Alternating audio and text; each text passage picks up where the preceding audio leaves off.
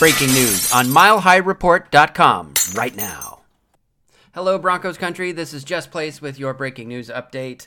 Mike Rice, ESPN NFL Nation reporter covering the New England Patriots, and ESPN's Field Yates report. The Patriots will be canceling their Friday practice after a positive COVID-19 test, per a source. There's also a second test they are waiting to confirm is a positive. So, bad news if you're looking forward to the Broncos-Patriots game this Sunday.